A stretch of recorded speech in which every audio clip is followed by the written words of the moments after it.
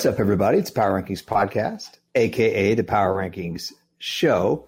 I'm your host, Elliot Harrison, on this exciting Thursday night of football. With that, Marcus_Mosher. I kept it short, so you don't have to do any editing. How are you, sir? I'm fired up, man. Just another awesome Thursday night football game that I cannot wait to break down. Look, I understand it was an exciting game, but we're here. We're here to talk football. We are reliable. We're here every Thursday night. You know who's not reliable? The Bears wide receivers.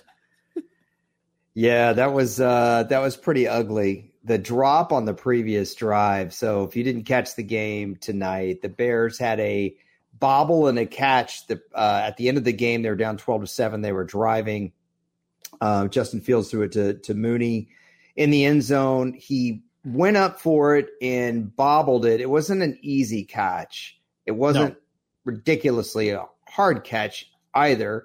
It was a contested catch that he went up for, and he had it for a second. It would have been an easy touchdown. But then when he had to reacquire the ball, when he bobbled it, he caught it about a foot inside of the pylon on the field side, so that he was no longer breaking the play. Not only that, I think it was incomplete anyway, because it looked like to me his left arm came down out of bounds before he had secured it.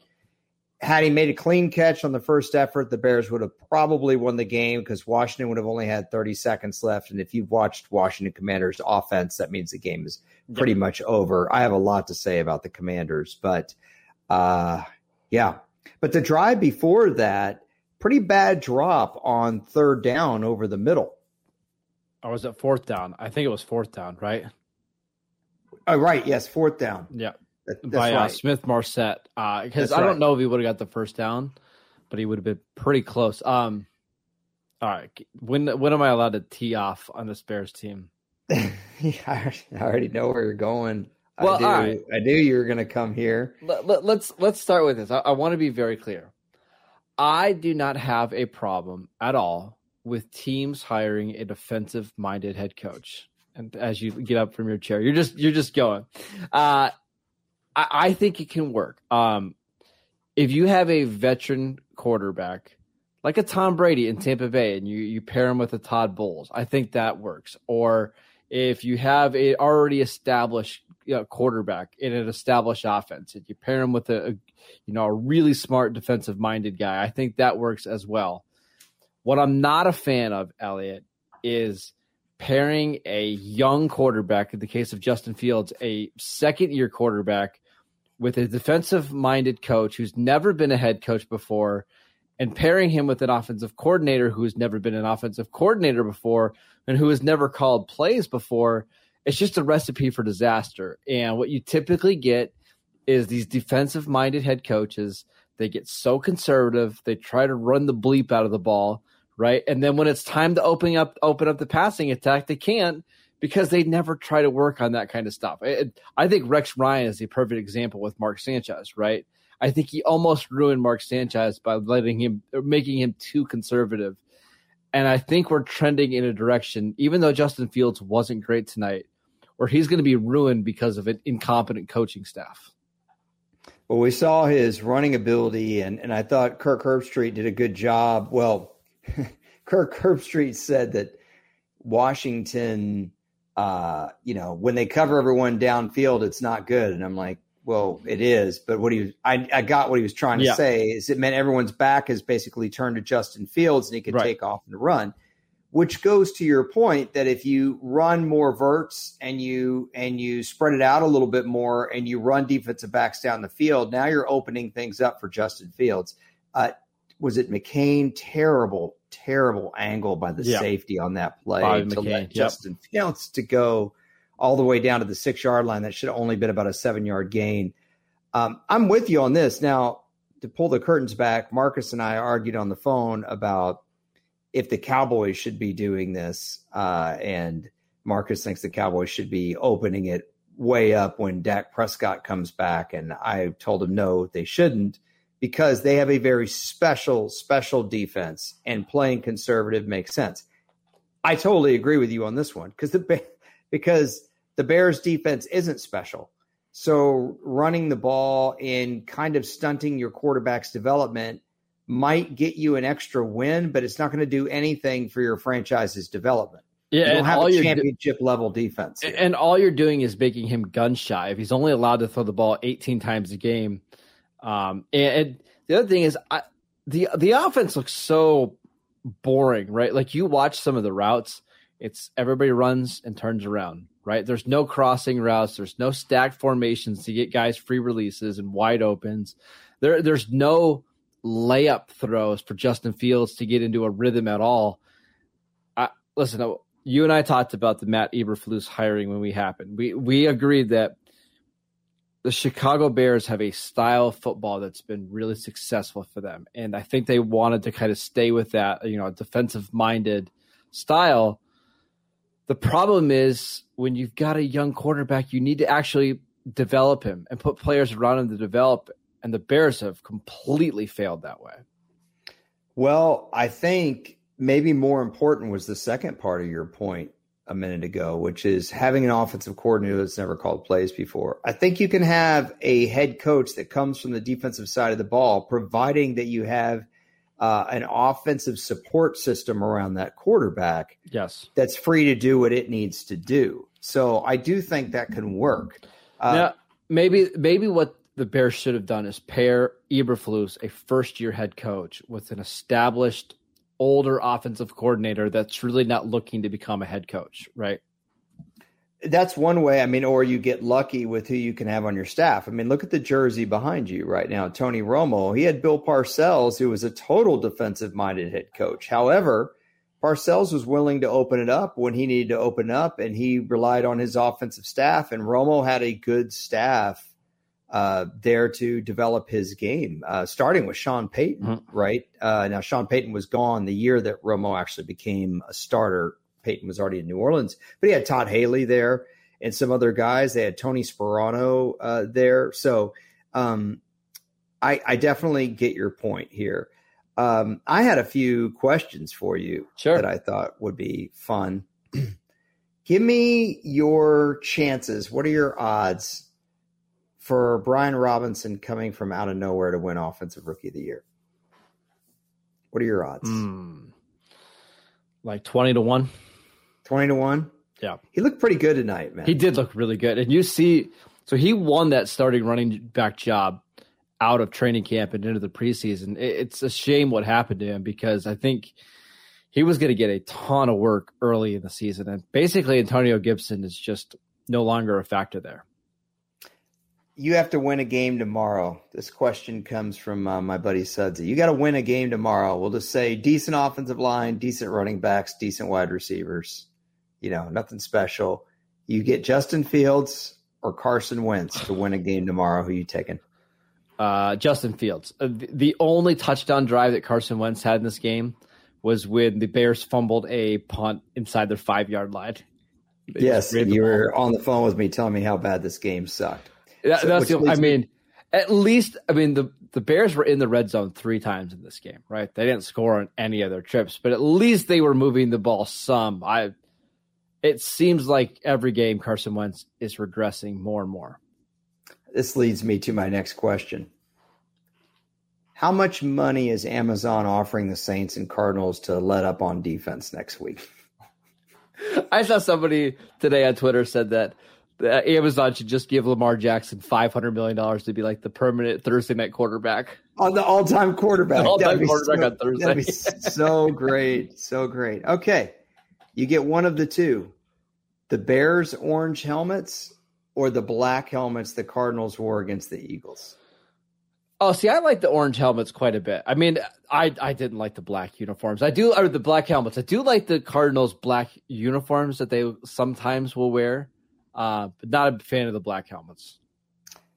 My buddy Paul Natonic, big Bears fan, he thought they needed like the navy pants to offset the orange helmet. But I kind of like when the Bears do their old 1920s, 30s look where they look like Michigan, essentially. Yes, I agree. With the orange, I like that look. I agree.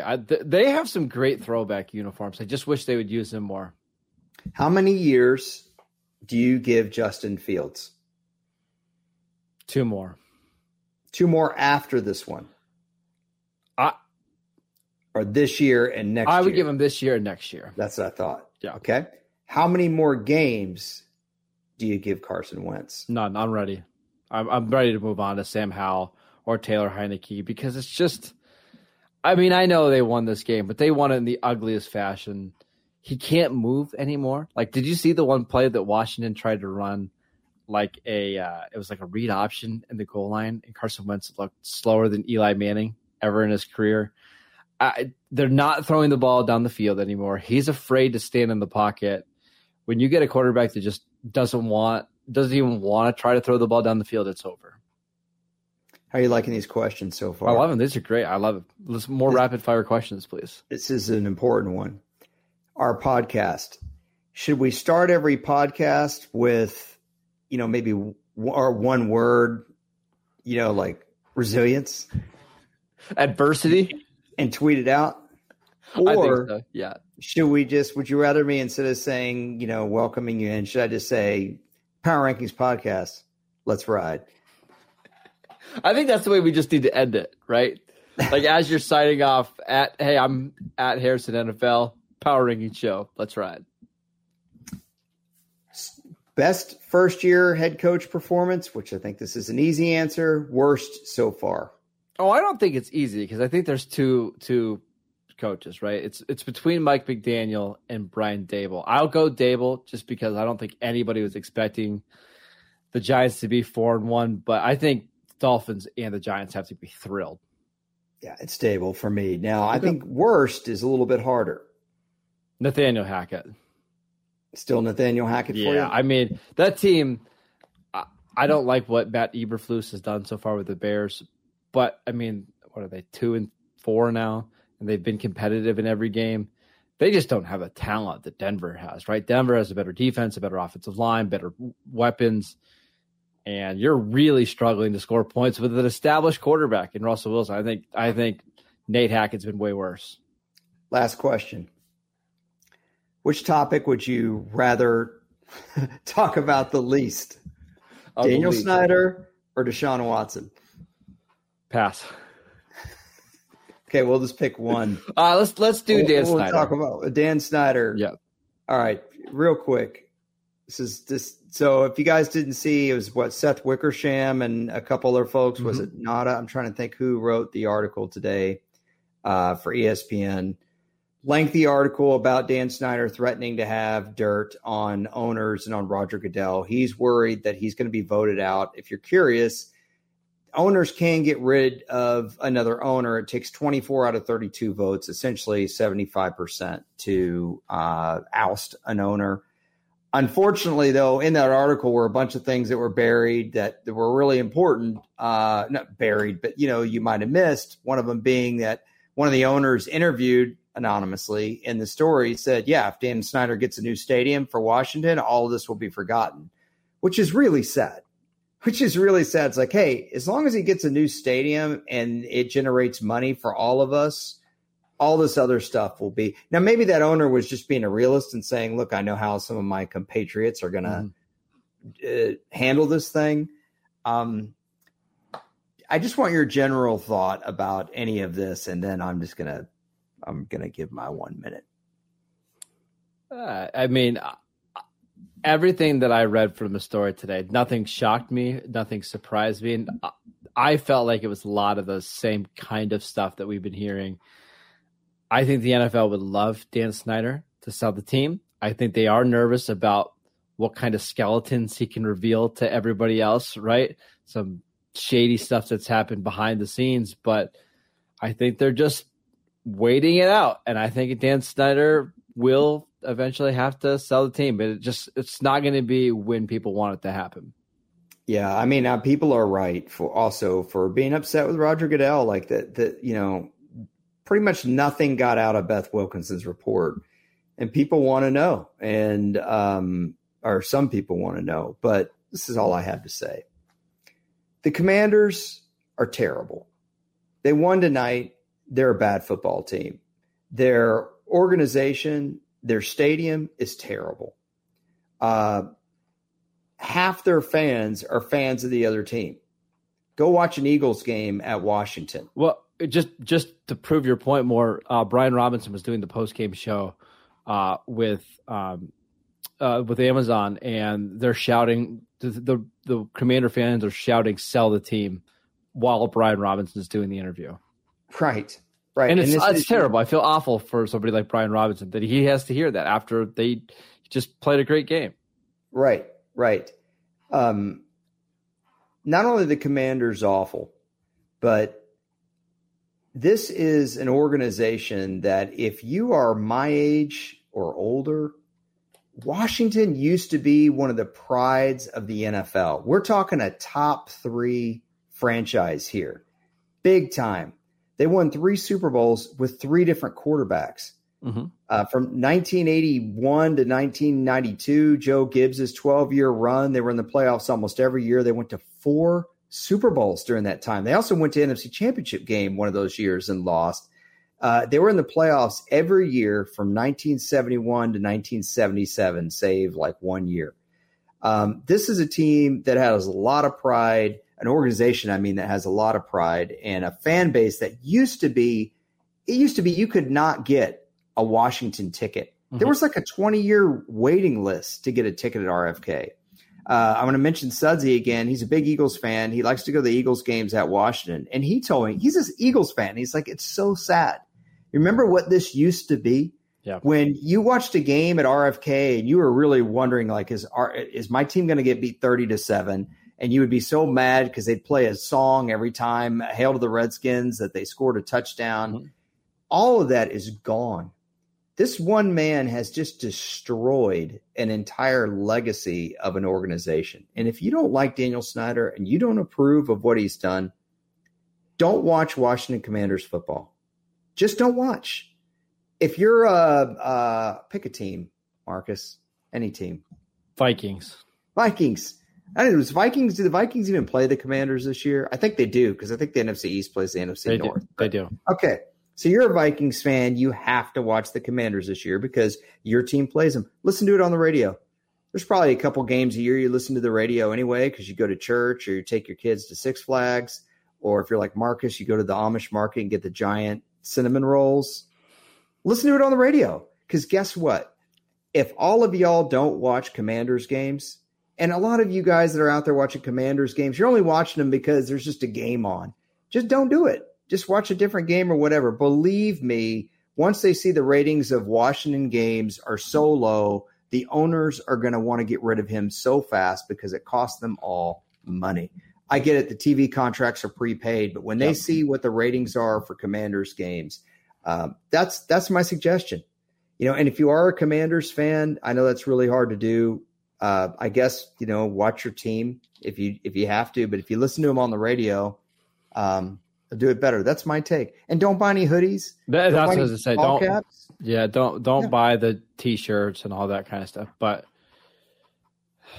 it's sad, man. It's really sad. So, but let's get off of Daniel Synder here because I'm already depressing you again. So I have a couple fun facts for you. Sure.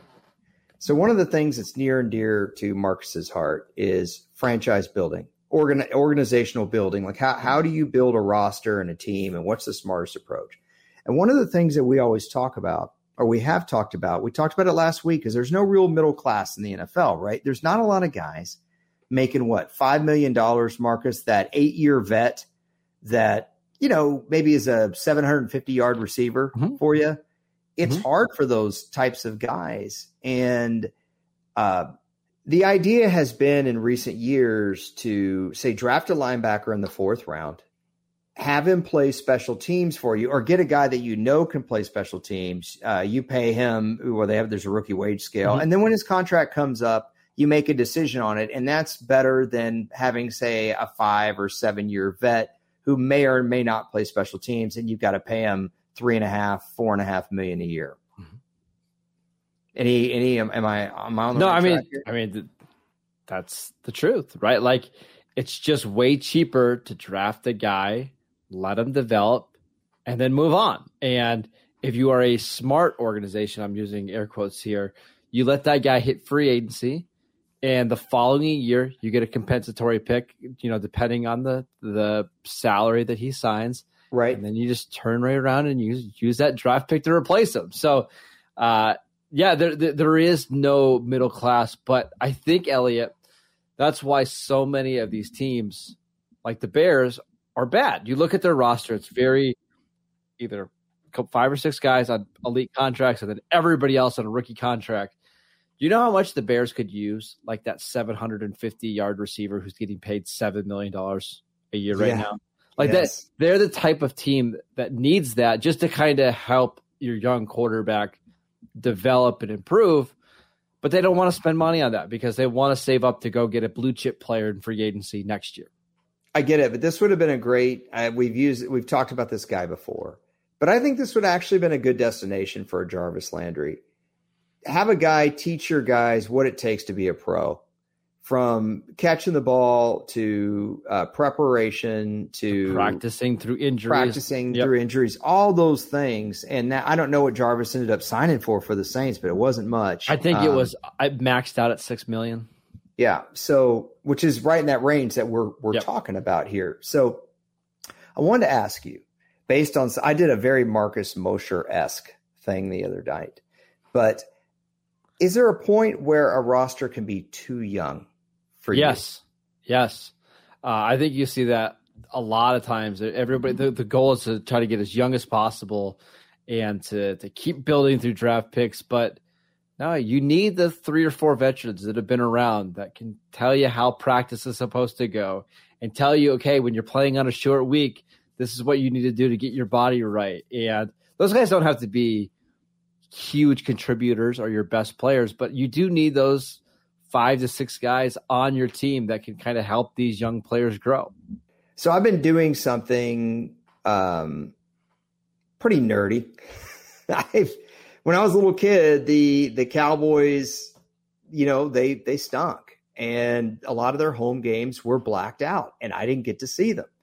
And so some of those games are floating out there. And so I watched a game from 1984 that was blacked out. It was the Indianapolis Colts. It was their first year in Indianapolis at Dallas. And so I'm watching a condensed version, a 30-minute version, which is near and dear to Marcus's heart. Yep. Almost all football Marcus watches are condensed games. So I'm watching a condensed Cowboys-Colts game from 1984. But they showed a little bit of the intro. And Bob Trumpy, who was the color analyst, just gave this little nugget and said, the Colts are actually the most inexperienced team in the league. And I thought he was just going to say something nebulous. And then he says, their average NFL experience is 1.9 years. Jeez. It's like, do you know how hard that is to do? Yeah, that would never happen in today's NFL because you just can't accumulate that many draft picks, right? How many undrafted? Well, back then they had 12 rounds. Yeah, for one. They went to 7 rounds, and I want to say in around like 90, somewhere in the 90s, they went to 7 rounds, I think. But dude, you basically have no 10-year veterans, right? Mm-hmm. There's no way you could have like a DeMarcus Lawrence who's a 9-year vet because that's going to up it so too much. Anyway, the Colts literally had nothing but kids, and they're trying to develop a couple of young quarterbacks. So they got multiple young quarterbacks. They actually had 3 young quarterbacks, one of whom went to prison for gambling, Arch Sleester. And then the other 2, they tried to develop.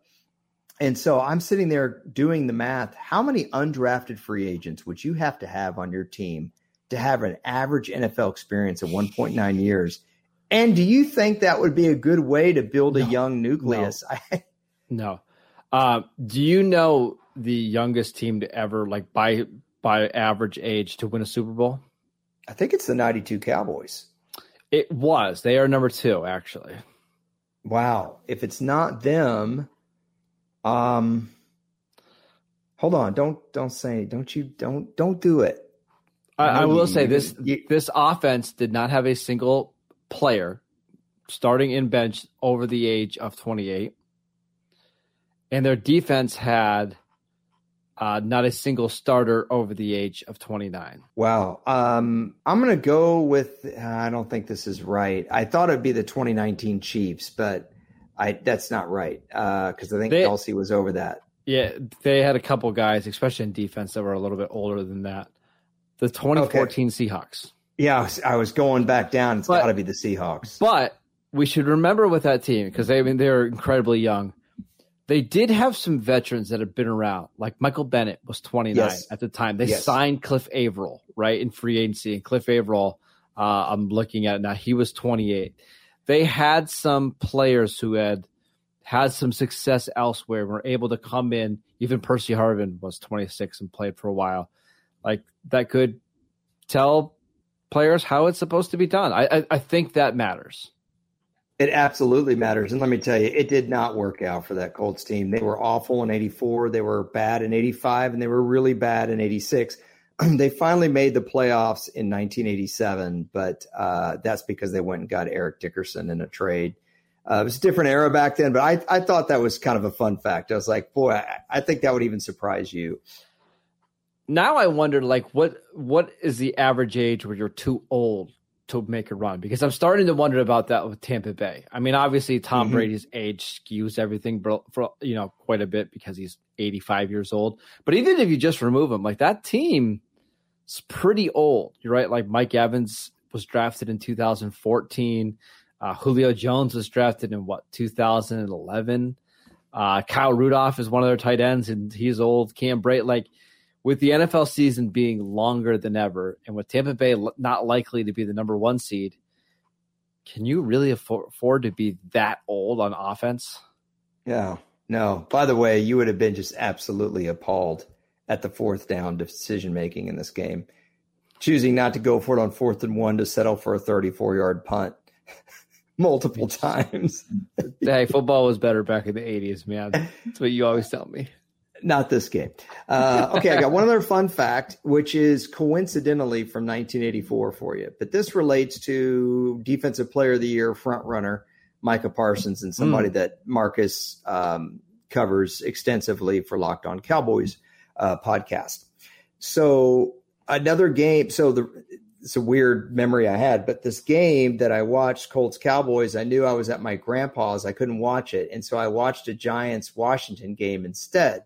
And that game was on YouTube. So I was like, you know what? I remember having to watch this game instead of that one. So I just put it on and I watched a little bit of the fourth quarter. The Giants blew out Washington. Bill Parcells, 1984, by the way, is when the Giants turned it around from being lousy, and Bill Parcells kind of launched his legend. Bill Belichick is a 32-year-old defensive assistant at this time. I saw him hugging Jim Burt.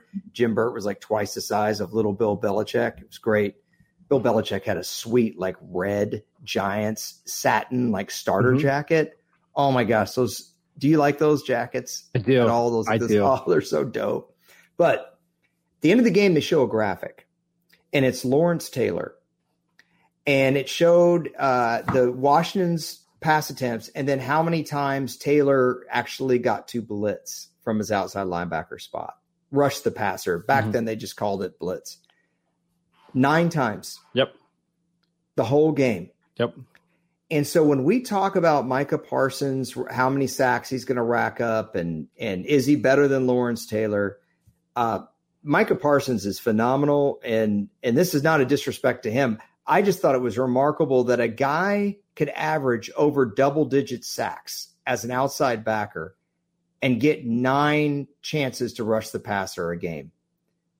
That's remarkable. It is. This actually reminds me. So I was having a conversation with a friend of mine today. I know this is a little bit off the path, but you'll see right. Why. About who has been the best pass rushers over the last decade, right? If you could take this one player from one year, how does that stack up with, like, 2022 Micah Parsons and 2015 Von Miller? Is there any, like, one year from, like, a player that maybe is a little bit random that you could say, like, that guy was an elite pass rusher for that 1 year? Absolutely. The one that's the most forgotten. I don't think the average fan, I don't think the diehard fan. I hope we have the same name here because you go ahead. I would probably not going to have the same name, but I don't even think the diehard fan is aware that Justin Houston racked up 22 sacks for the 2011 Chiefs. That was the name I had. Oh my gosh. And when they had him and Tom Ali both going, man, oh man, it covers a lot of ills, doesn't it? In your secondary with everything. That was the first one I had. Kind of like, hey, if I can have this 1 year of Justin Houston, it's just as good as peak Khalil Mack or peak TJ Watt or whatever. The other one is just pick a year, the first or second year of Aldon Smith with the 49ers. As a rookie, he didn't start, but his first 2 years of his career, he had like 34.5 sacks. Yeah, it's pretty remarkable. He was a situational pass rusher. They played a pretty classic, actually, 3-4 his first year. He just didn't start. The strong side end was Ray McDonald, right? Then it was Justin Smith. Strong side end was Justin Smith. They had Ray McDonald on the other side. Was it Sopoaga? Who was the nose Isaac tackle? Sopoaga was their nose tackle. Yep. They had a second year Navarro Bowman at inside backer. They had Patrick Willis, who was the best inside backer in football at that point. Ahmad Brooks, right, was one outside backer. Was it Paris Harrelson that started over Aldon Smith? Yes. Yeah. Man, oh man. And they had Whitner. That's the one. Like, man, I wish we could kind of go back and rewatch like him as a rookie because he was so good. Oh, and that defense. I bet it was Whitner and come on, who was the other safety? Not Goldston, was it? No. Oh my gosh, it's gonna drive me nuts. Tremaine Brock was one corner. Oh, their other safety was really good, and I'm totally spacing. This is going to drive me crazy. You're going to have to look it up. You have to do it. All right. 2011 49ers. We have to know. Dante Whitner. Dante Whitner. Okay. Wait, isn't that what I just said? Oh, yeah. Deshaun Goldston. Like I said. Deshaun Goldston. You were right. You're right. It's Tremaine Brock, and I can't remember the other corner. But I'll tell you this, man. And that the corners were the weakness of that team, but they're Carlos Rogers. Yeah. But just going back to Taylor for a moment. Okay, so 1984.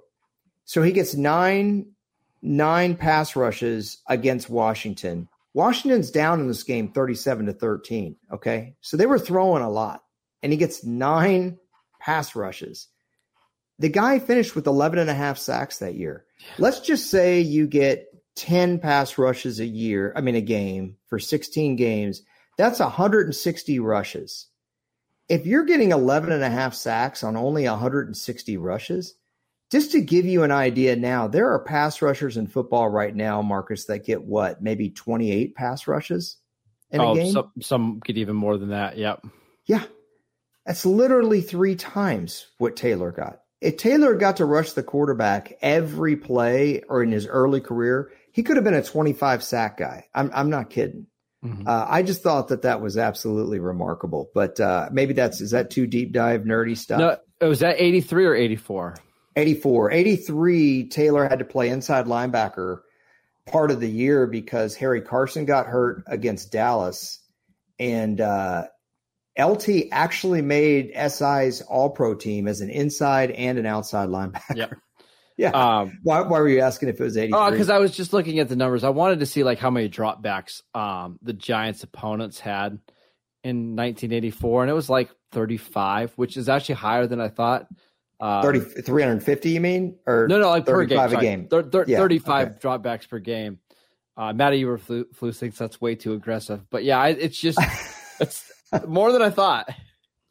Well, if you like just kind of random stats that's never talked about, years ago I was asked to do kind of like the greatest rookie seasons of all time. And I did a different one every day. And my favorite one was a guy named Al Bubba Baker. He played for the Detroit Lions in the 70s, late 70s, and then he played for the Cardinals and Browns in the 80s. Al Bubba Baker, his rookie year, had 23 sacks. That led the NFL's in 16 games, 23 sacks. Now, that would be the record right now, but it was unofficial. The Lions' opposing quarterbacks only had 350 pass attempts. So he had 23. He had 1 sack for literally what is that? Like 1 out of every 16 or 17 pass attempts that the Lions' opponents had. I said that very clumsily, but you get the point. I mean, now a typical team would have, would you say, well, in a 17-game season, about 600 pass attempts? Yeah. Yeah, and some have even more than some that. Some have way more than that, but just 600 as an average? Yep. Okay, that is almost twice as much. That means Al Bubba Baker probably would have had about 40 sacks, maybe 38. That's insane. It's insane. So there you go. Those are your two fun facts. There you go. To be honest with you, though, the Colts ones shocked me more. Yeah, that one. I was trying to do the math in my head. You could never replicate that in today's NFL, right? No, not at all. So next week, we've got a little bit better game. Obviously, we'll do the picks and talk about that game on next Wednesday. If you missed our picks this week, we did them yesterday. Marcus and I actually differed on a lot of games, including this one. I picked Washington. I feel no glee that Washington won because they were terrible. Did I pick the Bears? You did. You picked the Bears. We differed on a lot, though, this week. I'm even more mad at Matt Eberflus for that game then. So there you go. So I'm going to give you either the last word or pull a football card. No, I've got a pressing non-football question for you before we head out. Sounds good. So on Twitter today, I always like to tell you what's going on Twitter because you're never on Twitter. You're basically, you just have an account over there. But there was this pressing debate about frozen pizza. Now, I don't know if you're a frozen pizza guy or not, or if you have a favorite brand of frozen pizza. But you need to explain this to me because I am not a frozen pizza guy at all. Frozen pizza is so expensive now. It doesn't taste good. And you can just go to, I know it's not great, but you can go to your local Pizza Hut or Domino's or Little Caesars and get something that's at least already cooked and somewhat decent for the same price. So explain this frozen pizza phenomenon that's going around right now. Well, there was a time that people thought frozen pizza was like as good as Domino's. Now I know Domino's really changed up their kind of the way they do things. Little Caesars, I think, kind of creeps some people out.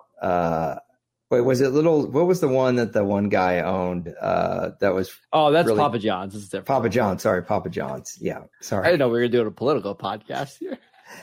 No, I just mean the whole Peyton Manning. Just you remember how weird that was? I remember. He would be there. Yeah, after is that political? No. Yeah. Okay. And then, but yeah, I mean, for those of us that didn't grow up with a silver spoon in our mouths like you did, we had to have frozen TV dinners and frozen. Yeah, but that's different. The TV dinners are because listen, I had those banquet TV dinners all the time. That's different than a frozen pizza. I just don't understand the appeal now because it started with somebody from Wisconsin showing like 200 different frozen pizzas that are in their grocery store. And they're like $12 for a piece of cardboard pizza. Why? I just don't get it. Well, here's the thing. Those of us that really had to grow up with cardboard pizza, it's kind of like, honestly, it's a lot like frozen burritos versus why not go to Taco Bell? Because some frozen burritos were really good, man. You know, I used to have the patio burritos. They were dope. So everyone has now DiGiorno is kind of considered the front runner, I think, in this sphere. Yeah. I always wanted my mom to get Red Baron, but Red Baron was a little pricey. Yeah. So we ended up settling on either the Safeway brand, which was the Carson Wentz of pizzas. Very inconsistent. Or we went to consistent, could deliver, but not necessarily going to wow you. Who would that be? I don't want to say the Daniel Jones of Matt Ryan. Anyway, well, not Matt Ryan this year, but yeah. So like 2019 Matt Ryan. Yeah, 2019 Matt Ryan of frozen pizzas, which would be Tombstone. That's what we got. I got to tell you though, if you're looking for something different and you don't mind spending a little bit of coin, the cauliflower frozen pizzas are pretty good. But the problem that's such a California thing to say, though. But they're so small. So frozen pizzas they upped their quality a little bit. But I'm going to have to kind of agree. I sound like Lumberg. I'm going to have to kind of disagree with you there. No, I think you can get some pretty good deals now at Domino's. My bigger question to you, though, is: are you a Pizza Hut guy? Do you go dine in at Pizza Hut? So this is a very good question. I'm really glad that you asked. I do not like Pizza Hut takeout pizza. It's for some reason it's just not quite as good. However, I will go to Pizza Hut and dine in, and when they bring it out like in the cast iron like little pan, it has a whole different feel, doesn't it? You get the pan crust, and it's nice and crispy. I will thoroughly enjoy a supreme pizza from Pizza Hut every now and then.